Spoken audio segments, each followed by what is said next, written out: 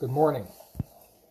This is the Moravian Daily Text for Thursday, January 2nd, 2019.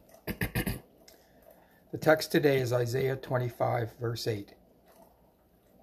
The Lord will wipe away the tears from all faces.